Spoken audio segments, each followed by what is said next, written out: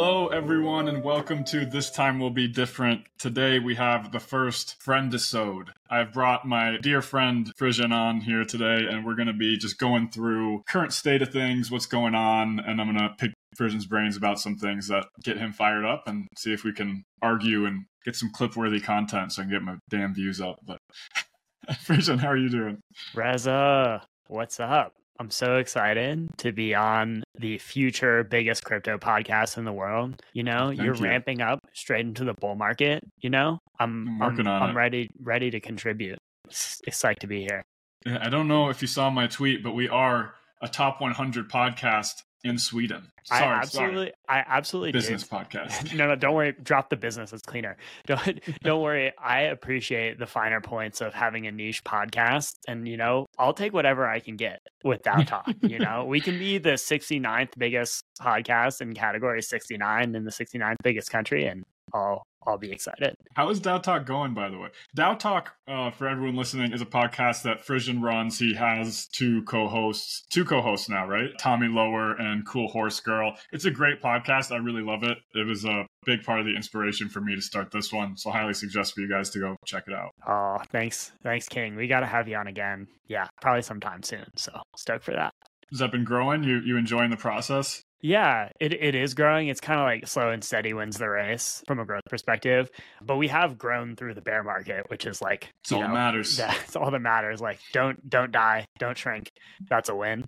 Yeah, it's been great. It's like very, very niche, right? Like we just go all the way in the weeds on DAO specifically. So we kind of have this like loyal audience of like 50 to 100 people who just taps in every week to listen to us talk about awesome. Like the most like niche kind of DAO stuff. Yeah, it's for hardcore DAO people. So if you like DAOs or you want to find out if you like or hate them, tap in.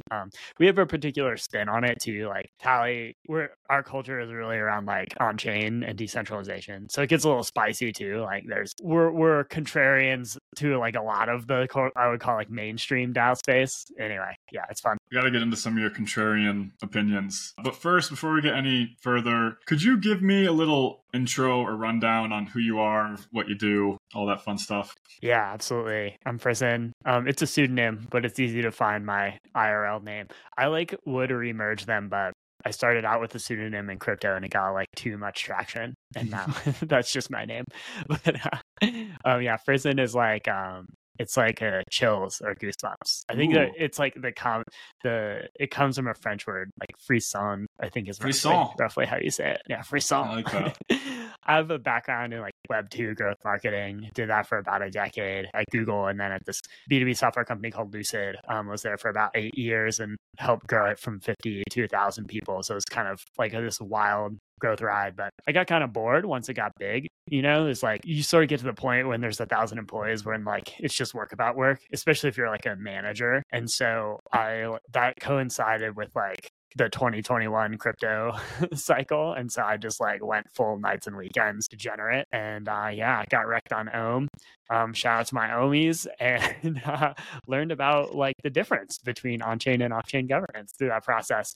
And yeah, eventually decided that like what I realized is like a crypto space kind of was starting to need go-to-market in a very real way. And also like professional managers, like no shade to my like, crypto only, I like Tommy and CHG, on Tally's team, like they kind of really grew up in crypto. And I know a lot of my Zoomer homies out there did as well. No shade on that. But I think it's valuable to also bring people into the space who have like, learned best practices or just like built a career in another space and kind of like mesh the two. So yeah, looked around and almost actually ended up joining Arbitrum, or Off-Chain Labs, which is like, yeah, still very close friends and involved in that ecosystem today, but ended up joining Tally because I wanted to join like a true early stage, like seed stage startup, pre-product market fit. And it's been a wild ride, I joined and then the price just went I think like my first 6 months of Tally, the price of ETH went down like 60%. I was like, all right, this is about to get real. But it's actually been like an awesome bear market for Tally, and we've been able to also grow through the bear market. And yeah, excited for this next cycle to kick off. So you work a traditional, I'm going to use traditional very loosely here. You work like let's call it a normal job for a decade doing growth marketing. And then you take a chance and you take a big risk and you go to work in crypto, you're excited, and then the first 6 months is just down only. Are you freaking out in these first 6 months? Are you like questioning everything? Or did you like maintain your thesis? I maintained my thesis. The timing was really important because I was just like so fucking burned out from trad jobs that I was like, oh, this is exciting. Yeah. Let's go. I don't know if I'll be able to pay rent this month. And like within the context of crypto, I have a pretty trad job, right? Like Tallyx is a VC funded company. Like we were, well funded. And so like it wasn't like I was, like working for a DAO that was collapsing, which happened to a lot of people, in that time. So I had like more security, I think, than a lot of folks. And I was just excited. Like the thing is, in my trad jobs, like I was always the weirdest motherfucker, right? I was like the one with the craziest like ideas and the most non-traditional approach. And now in crypto, I'm like the suit, which is kind of interesting. Like I try to like lean into that role actually. It'd be like, listen, like I have this like other background and can kind of bring more standard practices in. And it's been fun to play that role because I can be like my weird self, but also like teach the Zoomers about paying taxes and things like that. So anyway, it was scary. I would say it actually got scarier like more recently. We talk about time-based capitulation. It's like this is incredibly real for venture-backed startups. Like Tally had a really great bear market, but still it's like after a couple of years of just pain, it's like that's when you start to question. I think that initial down only is kind of like you just accept it. But then 2 years later of like pain only, that's when it starts to get scarier, Yeah. Yeah. There's a lot of capitulation happening right now in the industry. I hope this is a sign that things are going to change and not the beginning of more pain.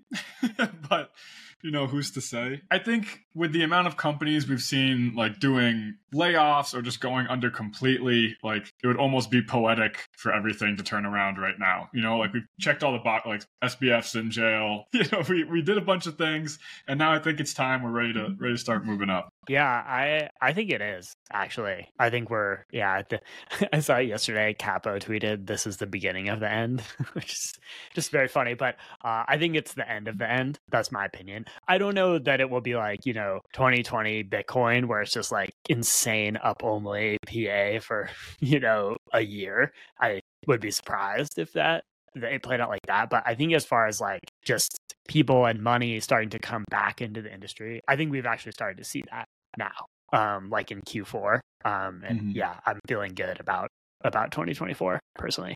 Yeah, I'm just worried about like macro environment right now.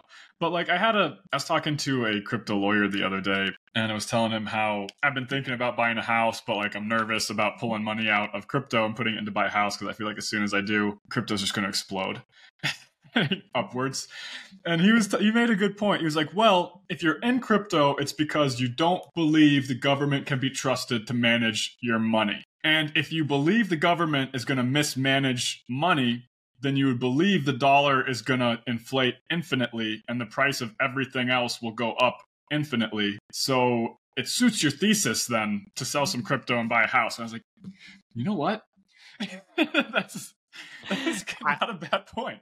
I've heard people talk about real estate and crypto as like a barbell strategy, which is, a funny meme in its own right. But I do think there's actually a lot of people in crypto that are like, that's their primary like other asset class, is real estate, which I think is compelling. I'm more trad, so I have like, bonds, 401k. And like, no, bro, I got the 60-40 dog, bonds aren't stable enough. I need to be diversified in stocks and bonds. You need to diversify your bonds.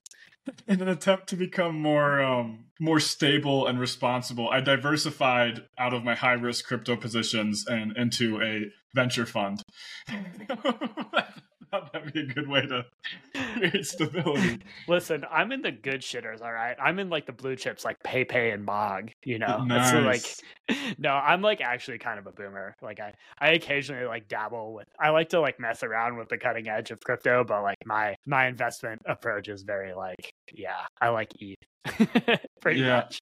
I'm trying to be more of a boomer. Whenever I'm not a boomer, it bites me in the ass. So I just need to like be a boomer and sit on my digital gold and my digital silver, or whatever the hell we want to call it, and just chill. Also, some like Solana. I need to get some Solana, apparently. I watched that one. I watched the narrative the whole way, right? Like, I follow Chris Berninsky. He's been killing this entire like cycle, right? I watched the Solana thesis tweet. I watched the like Vitalik bottoming Solana by when it was like below $8, being like, there's actually awesome devs in Solana. I appreciate them. Boom, just destroyed the shorts. I watched like every step. I was like, this is gonna work. Like Solana's gonna come back. There's gonna be a new wave of builders on the chain. It's like, it's gonna work, but I just didn't buy it. Same. Yeah. I believed in it. I genuinely did. I was like, maybe. Anyways, I'll let you continue. But we can dive into stuff. Yeah, but it's okay. Like I'm still happy for them. I don't know. I've like, this will probably change. We're in mid FOMO bull market, but like I came to one of the things that happened for me is like I came to peace with like what I truly like in the bear market when like everything's crashing, but then like ETH goes down 70%, and then like some other shitcoins that you own go down 99%. You really understand the difference between those two things and like learn what it means to actually be comfortable holding something, So that was like my biggest lesson from an investing perspective, is just to be okay. It's like, I understand what I'm comfortable with and what I'm not comfortable with, and don't have to like, think too much about missing out on gains, because that's what leads to getting wrecked. Yeah. So why do you think ETH is undervalued right now? Yeah, I mean, it's just kind of like one of the things you learn being in crypto, right, is like anything that when the talking points get like too exaggerated in one direction, usually things swing back the other way. And I think like, just taking a step back and thinking about fundamentals, right?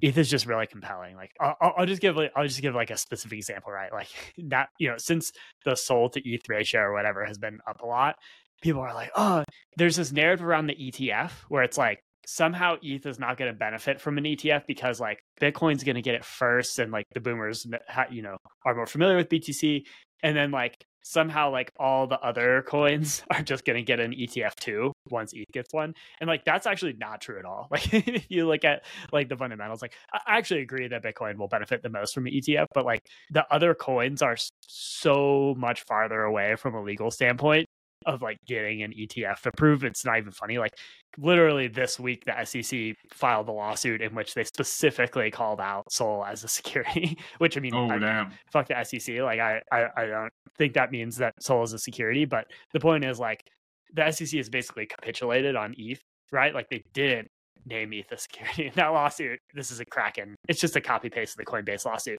but it came out this week. They didn't call ETH a security. They did call SOL a security. It's like there's gonna be like a wholly like different and longer legal process for SOL to be approved, right? It's like a lot of this stuff is just talking points, right? The reality is like ETH has problems, but it's like pretty far along from a decentralization and like distribution standpoint. It has way more utility than any other token in the crypto world. The supply is net decreasing over time, which like is the only relevant coin in terms of market cap that that's true of. Like I personally think it's like by far the highest quality crypto asset, but I have learned to love Bitcoin too, actually, during the bear market. So shout out to my Bitcoiners. But like I'm not an ETH maxi, and I think like Ethereum alignment is like the dumbest shit I've ever heard in my life. But I just think like fundamentally ETH is a really high quality asset. By far the highest quality one in the crypto space. Interesting. I mean, I definitely hope so. My bags are packed. And I more or less agree with you. I think it's really interesting that the narratives around Solana right now are the exact same narratives that were around ETH like last cycle. Like even the stuff like, oh, Bitcoin's not a security, but ETH is a security. Like that was a huge thing. Like all the Bitcoiners were always talking about how like ETH was a security and like the government was never going to say that ETH wasn't a security. And now like I can see after this new case you're talking about that there's going to be a new narrative where like the ETH maxis are going to come out and being like, well, SOL will always be a security. And then they'll overcome that eventually. It's crazy. There's no way that shit is going to repeat so closely like this, right? Like, does history repeat itself this fast? So this is like my first cycle, right? I joined crypto in 2020, 2021. And so I'm like every step of the way, like I've been monitoring the arguments. There are people who are really into the cycles, right? And so they're like mapping like the PA and just like the steps and the different parts of capitulation. And every time I'm like, this is going, it seems like it's going exactly the same way as like 2017 through 2020, but it can't actually be like that. That would be like too stupid. But so far it's been exactly the same. And like the Sol is a new ETH part, like 100% playing out. I actually think Sol's going to do great. Like I'm like focused on ETH from an investment standpoint, but like I think it's going to do awesome this cycle. It'll probably outperform ETH, like, trough to peak, right? Just because it's like a smaller market cap, more volatile. Like I think it's going to do great. I agree. I also think it's going to outperform ETH. I don't know how much. Damn, its market cap. The last time I looked at Solana's market cap, it was significantly lower than what it is right now. I already know you're about to judge me because I'm about to screen share CoinMarketCap and not CoinGecko. But I've been in the game for a while, and I type, my fingers just automatically go. CZ beat the case, It's CoinMarketCap is cool again. It's fine. Nice. But like, this is 24 billion. Like, it's literally like ETH is a 10x market cap from here, and like Solana is definitely. It's crazy how it's outperformed so much, right? Like since that like bottom where, basically since like the FTX capitulation that happened like late 2022 or late 2023, it's just outperformed like all the other big coins by so much. Yeah. Yeah, which is very impressive, right? Because it's not even really a bull market yet. It's like, it reminds me, to your point, like the way that people talk about, there was this capitulation event for ETH where it went to like $80. Not the one that happened in like the COVID crash, but there's one before that. Mm-hmm. I guess it was in 2019, maybe. I think it was in late 2018, late 2019, which is the exact same timing as late 2022, early 2023 for Sol. Like, and like all the ETH people were like, fuck. Well, I can't sell now, so if it goes to zero, it goes to zero. And then it came like raging back. Yeah, it's like Sol has performed so well. It's crazy. Yeah, like I was just looking at the market cap chart, and it was 1/1/23.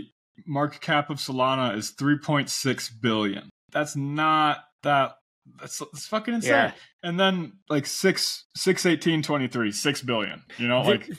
Think about this, right? Like when we think about like next year, right? And like the conditions for a bull market, that story alone, right? When we talk about like psychology, think about like really one of the things I feel like that's been happening with Sol is like, shout out to Bernisky, he kind of like led the way on this, but it's like funds basically have lined up and been like, no, Sol's going to make it and we're going to buy it now when it's undervalued. Right. All those funds just hit like a whatever, probably 5x or something on average, like absolutely killed it. And like, okay, is that the best performing asset of this year? Not quite, because NVIDIA and the AI craze happened, but like outside of AI, is that the best performing asset this year? Probably. Right. And the best performing, major asset, like 10 billion plus in market cap. It's like, what does that do from a narrative perspective? Like not necessarily specifically for Sol, but just like the entire ecosystem, right? It's like that starts trickling back in of like, no, like crypto is not dead. In fact, I'm gonna hit a 5x, right? On this, like on Sol, which is like the token everyone thought was the most dead because of FTX, it's pretty interesting. Yeah, I talked a lot of shit. I have talked a lot of shit about Sol. And now like I've changed my tune completely. I even think I think the next NFT bull run is going to be on Sol. I worry that the next generation of like crypto natives are going to care a lot less about decentralization than I do, and that I think you do. And I also worry that they're going to look at, so like if you look at ETH post proof of stake, right? You can make arguments towards it being more centralized than before, in a similar way that you can make arguments to Solana being more centralized. I would argue that Solana is significantly more centralized than ETH, but if I were to take a step back, remove any like emotional ties to this, and think like, okay, if I ask like two strangers on the street, like, okay, one thing is more decentralized than the other, but the other one is a lot cheaper and faster, which one are you going for? Like, I think they go with the cheap, fast one. I don't think they give a shit. They're like, well, they're both not fully decentralized, so really, might as well do the cheap one. Like, I don't know. I would take it a step further than that. I'm 100% sure that the next generation of people who come into crypto, at least like during the bull market, will not give a shit about decentralization. Yeah. And I think that's what happens every time, right? I don't think decentralization is about I don't think it is a compelling narrative in the context of like growth or like when a lot of people are rushing into the ecosystem. The reason decentralization is compelling is because if you take a longer term view, even from a pure investment return standpoint, you just expand your time horizon past one cycle, or even just you capture an entire cycle, right? Not just part of it, like the bull part. You're going to get outperformance from the most decentralized assets. This is about Bitcoin and Ethereum, but this is where Tally comes in, right? It's also about protocols. Like if you just look at like the largest DAOs on Tally, the ones that show up first on the Explore DAOs page, and just ask, how did that protocol and that community, and in some cases even that token do compared to like its competitors in the ecosystem, you're going to see outperformance. I'm not saying it's caused by decentralization. That's like an oversimplification, but it's highly correlated with, right? Because it's about like the ability to survive.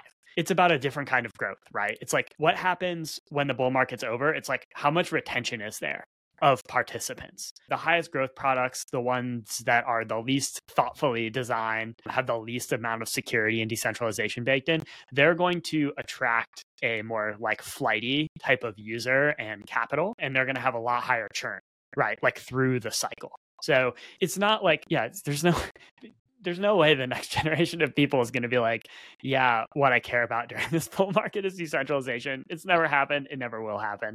It's more about like retention and taking like a full cycle or like multi-cycle view about what matters in the space. Damn it.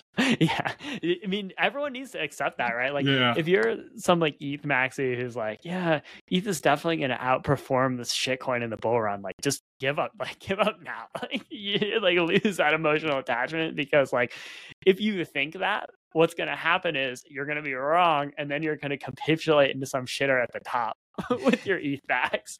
Yeah. Like don't do that. Like you know. And another thing about like the decentralized alternatives outperforming sometimes is a lot of people don't realize how fucking evil market makers are. I hate market. I've worked on coins that have built relationships with traditional crypto exchanges like Sexes. I've worked in the past, I've seen that side of the world, and it's fucked up. And then even so with like decentralized tokens like Rye, for example, Rye and like FLX, Reflexer very openly refuses to pay for exchange listings, which a lot of people think is a detriment. But every once in a while, someone will go and just list it anyways. You know, like Vitalik will tweet about FLX or some shit, and then some random exchange will go and list it. And it almost always is like a net negative thing in the long-term view, because then you're bringing in a player who's just acquired a bunch of your like asset, and their only goal is to maximize profits. They don't care which way it's going as long as they're making money.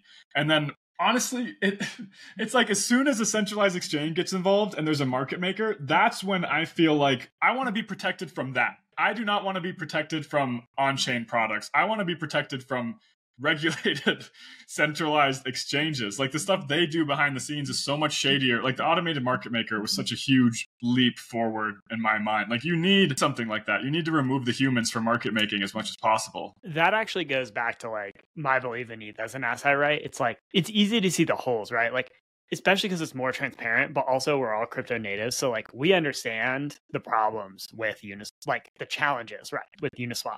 They're like, oh, well, it's the loss isn't impermanent, and like LPs don't net make money, and it doesn't scale, and blah, blah, blah. Like ETH is really expensive, the L2 ecosystem is fractured. Yes, but Uniswap is crazy. Like that is a fucking 0 to 1 tech innovation for real. Like the automated market maker is like, if we're just talking about straight up innovation and impact on society, and certainly impact on like a field, right? Well, what did the impact that have on like sort of the field of finance in terms of like from a philosophical or like intellectual perspective? Like that shit is crazy. And we just like crypto is like, we just take it for granted, right? Yeah. Or even the L2 ecosystem is the same, right? It's like, yeah, it's fractured. Yeah, most L2s don't have, fraud proofs, but like Arbitrum does. And like, let's just take Arbitrum as an example. They have gone from 0 to 1. They have fraud proofs, is 10x plus more scalable than Ethereum L1. It has over 1 million ETH locked into it, not $1 million of ETH, like 1 million ETH. Units of ETH locked, like bridged onto it. It has native integration with USDC. It has like an ecosystem of dApps. It has like GMX is one of the largest on-chain businesses, like in terms of revenue and usage. Like it's very easy to think about like the problems, right? But like sometimes it's really difficult to like take a step back and see the forest right through the trees and be like, this is fucking crazy that this shit happened. Like, does that mean that like the price of ETH should have gone up by 300% in like 1 month in 2021? No. But like, just like forget out the price for a second, right? And just be like, this is real innovation. And it's not like a theory, right? Like this shit actually shit. People actually use it like at like a semi-legitimate scale. Yeah, it's crazy. Like stablecoins is another one, right? Like this whole ecosystem, right? You have everything from RAI, which is like a truly decentralized stablecoin, up to like USDC, which is sort of like a borderline like bank product, right? Dollar coin. Yeah, it's a dollar coin, right? I'm making dollar coin a thing. We don't call USDC and Tether stable coins anymore. We call them dollar coins. That makes sense, right? It's a dollar coin, but it's like a semi-bank issued dollar coin. That is insane.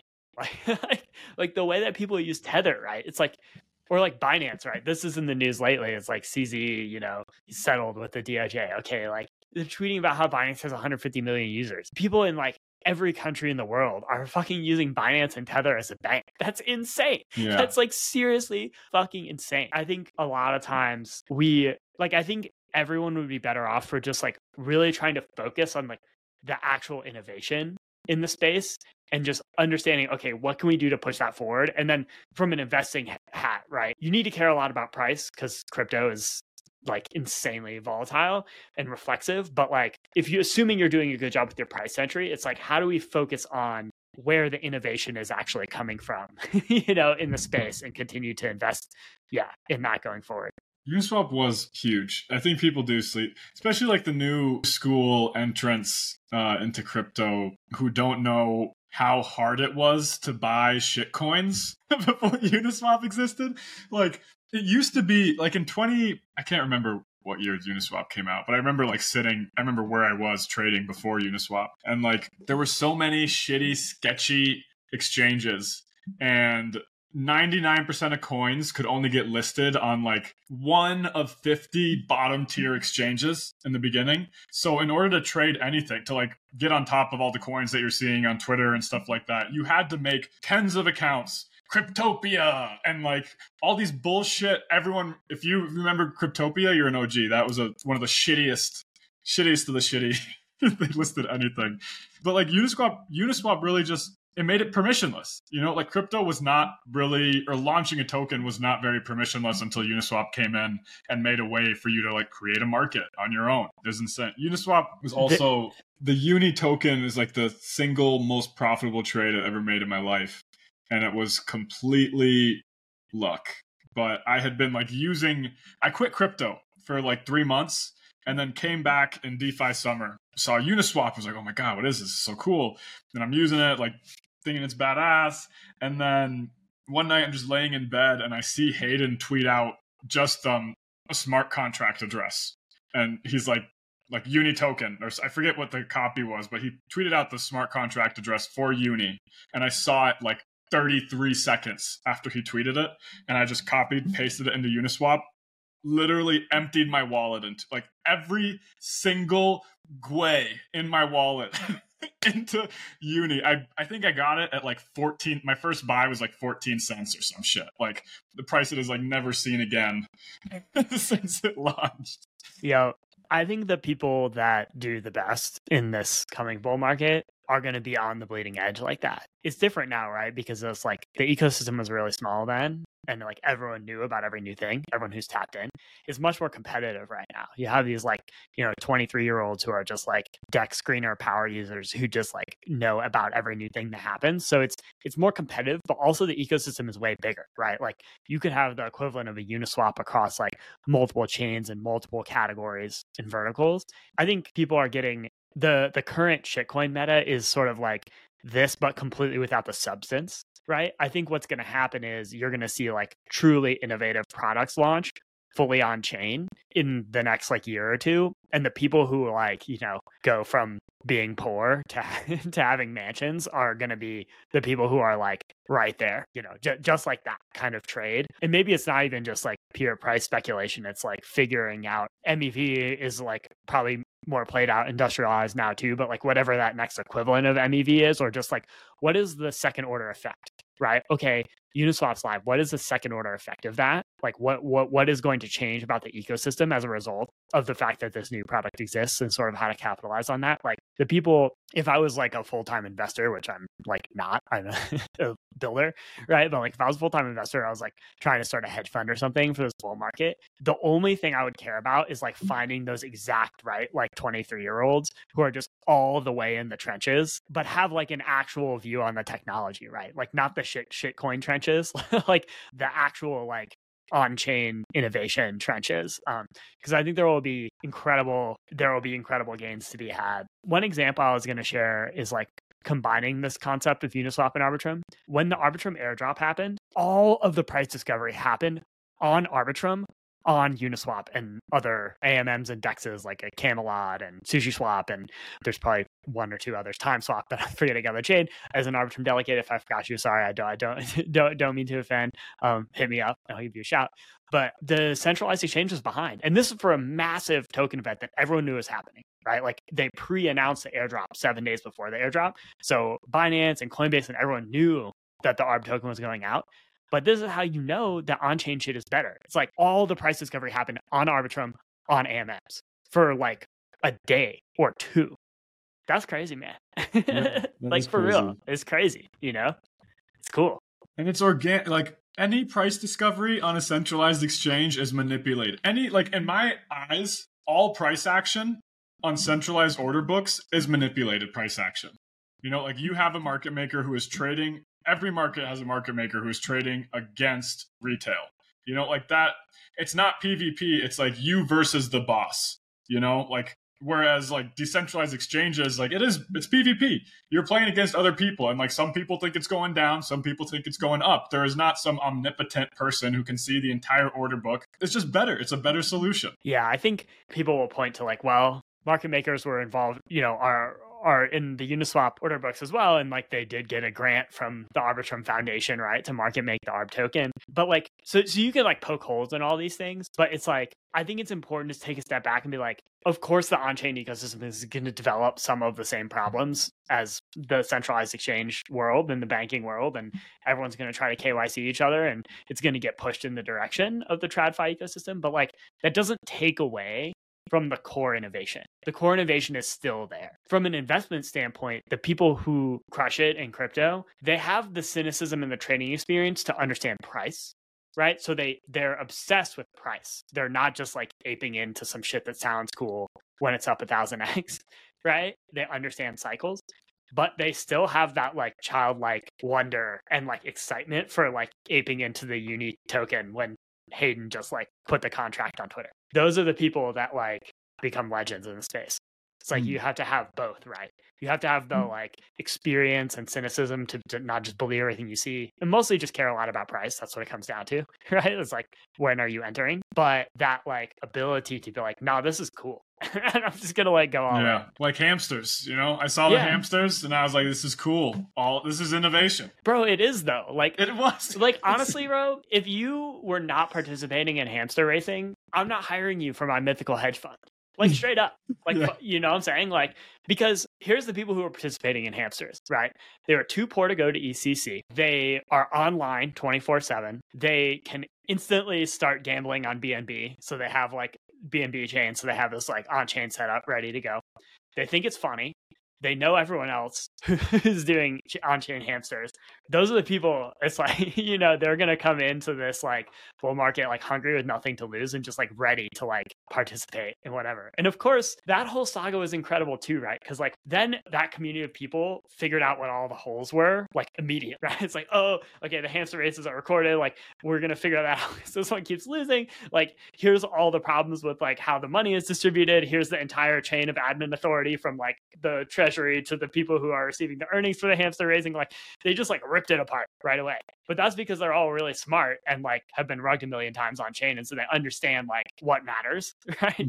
In that ecosystem. Like, dude, I'm telling you, bro, like a hedge fund where you just like hire, basically you do interview everyone who did hamster racing and then pick like the top 1% of those people is going to be like the highest performing mythical hedge fund in the world for the next 2 years. Hamster fund. And we'll call it Animal Crossing. Bro, somebody needs to let me see this hedge fund. If there's any LPs out there listening to this, maybe there's like a Swedish like LP out there listening. I will start this hedge fund and I will find the most degenerate people who are the hungriest to crush it for you this cycle. My cousin, he's like the CFO of a venture fund. And I was having lunch with him the other day and I told him, I was like, hey man, I'm going to pitch something to you. I don't need you to do this, but I need you to tell me if this is feasible.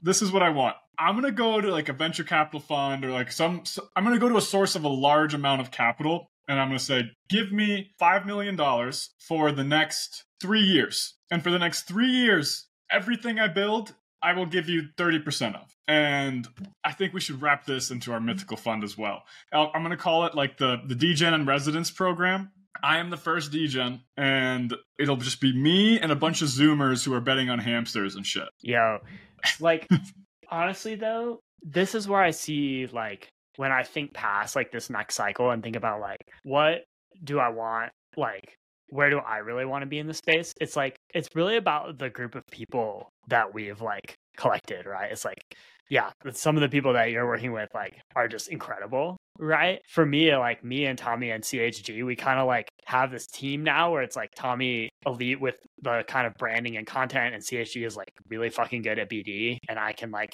keep them on track and, like, help with both, right? I feel like the most valuable asset coming out of this, like, bear market and going into the bull market is going to be like these relationships of trust that we have with people who have just like really been through the fire and built valuable things. How can we turn that into a product? Like exactly like you said, right? Because I think that's like at the end of the day, that's like really what keeps me in crypto. Those like networks of people who you've really been in the trenches with and like can do, can do amazing things and kind of have this unique knowledge from working in the space. Yeah, when I think about it, I think like the increasing success of the things I've worked on over time, I can't really attribute to changes in myself. I would have to say it's like my ability to pick the kind of people that I work with better, and just like gain the ability to just like switch off and like, hey, I trust these people, like everyone I'm associated with is really good at doing what they do. And that's all that matters. That's the ultimate meta skill, Yeah. Is CHG like a part of the Tally team now? Have you brought her on? Yeah. It's funny. I think calling her CHG makes her sound like a basketball player. It's kind of cool. Dude, she's the Michael Jordan of being CHG. Very unique human being. But she like nowadays, like I only hire people who I've like worked with a lot before, right? So we just like work with her on a ton of content stuff. But then eventually brought her on full time, and it turns out like her true skill is at business development. Like, don't poach her, but she's like a god at business development. Yeah, so yeah, she works full time at Tally and has actually kind of shifted more to the BD side versus content. What do you think about it is 11/22/2023? Some interesting things going on right now. Like we had CZ step down yesterday, or I don't know what the exact terminology was, if he was fired, stepped down, forced to leave, whatever. We also had Blast come out this week, new paradigm-backed layer 2. Do you have any thoughts on Blast? It's not an L2. It's a multi-sig of people who it's literally like a multi-sig. It's not an L2 in any way.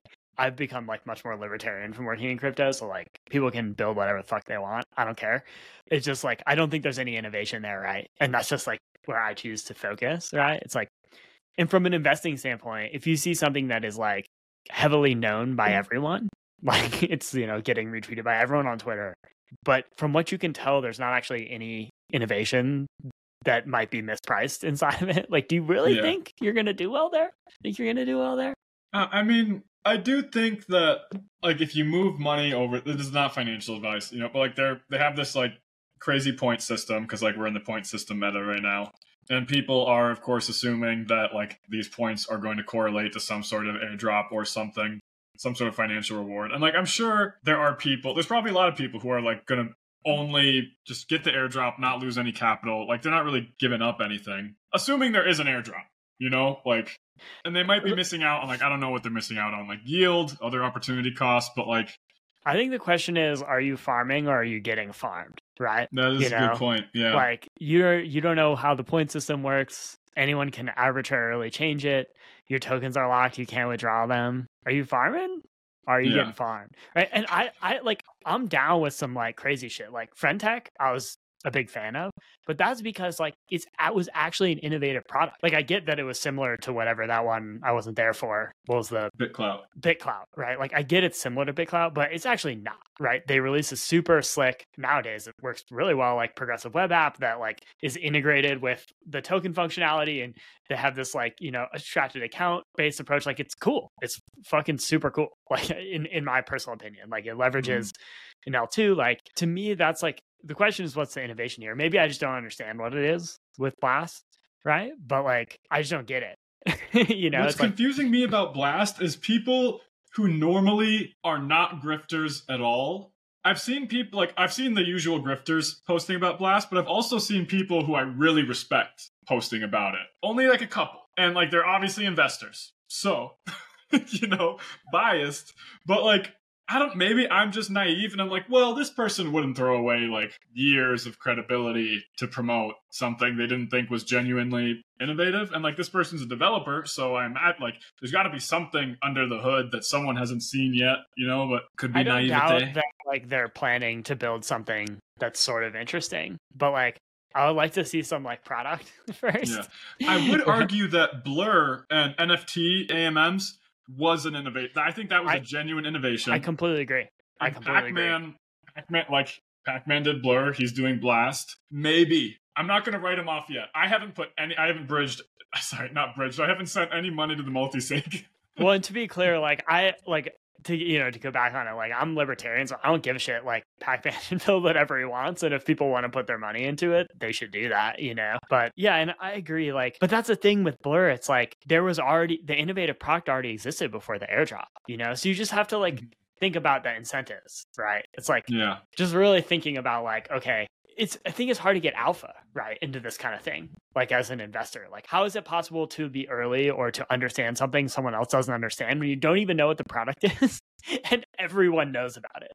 And there's just like incredible amounts of like pre-filled bags with token warrants at discounted prices that are getting ready to dump on you. It's like the worst of all worlds, That is true. Yeah, I know nothing about Blast.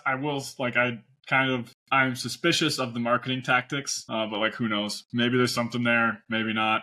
I do think that like it is the people being farmed, like Frisson said. But hey, who knows? Is there anything that I haven't asked you today that you wish I had asked you? Yeah, if you're like a passionate person in the space and you like to build stuff, or you're a marketer, or you're a trader, and just like you're interested in anything I mentioned, like, just hit me up. I got open DMs. You might have to like ping me a couple times, because now Twitter, if I don't follow you, it filters the DMs and I might not see them. So you might have to be like, a little innovative with getting in touch with me. But if I see your message, like, I'll respond, because I just like a lot of the best people that I've met, I just met happenstance or reached out to me, or like we're working on something together. So yeah, hit me up, and excited to work with you. Did we meet through Twitter? I think it was through Twitter. I think so, yeah. Yeah, I started getting jealous of you and Tommy's online bromance. And all the best people I've met, like, we connected about something, and then somehow we ended up getting reconnected, right? Which happened like multiple times with us. Yeah. It's fun. Like, that's probably my favorite part about being in crypto is just like meeting amazing people on the internet. It's it's very fun. Everyone's super interesting. Well, thank you so much for coming on. My last question actually is, when am I coming on to DAO Talk again? I think the people will know when you're on DAO Talk again. You know, low key, a big announcement's coming from Reza, and that's when we'll see you on DAO Talk again. I don't want to throw around any dates, or names, but the writing's on soon, the wall. Soon, TM. Maybe we can get Amin too. Yeah, that'd be awesome. All right, shirtless Amin is like one of the most legendary episodes of DAO Talk. We could do a shirtless episode. I would do it. I'm already in. You can. Might not be a popular episode. Tommy will show up. Ask him about the Turkish bathhouse, and you can. We can go from there. All right, we get it going. Thank you so much, man. It was great. I always have a great time talking to you, and look forward to having you on again sometime. Likewise. All right, take care. Peace.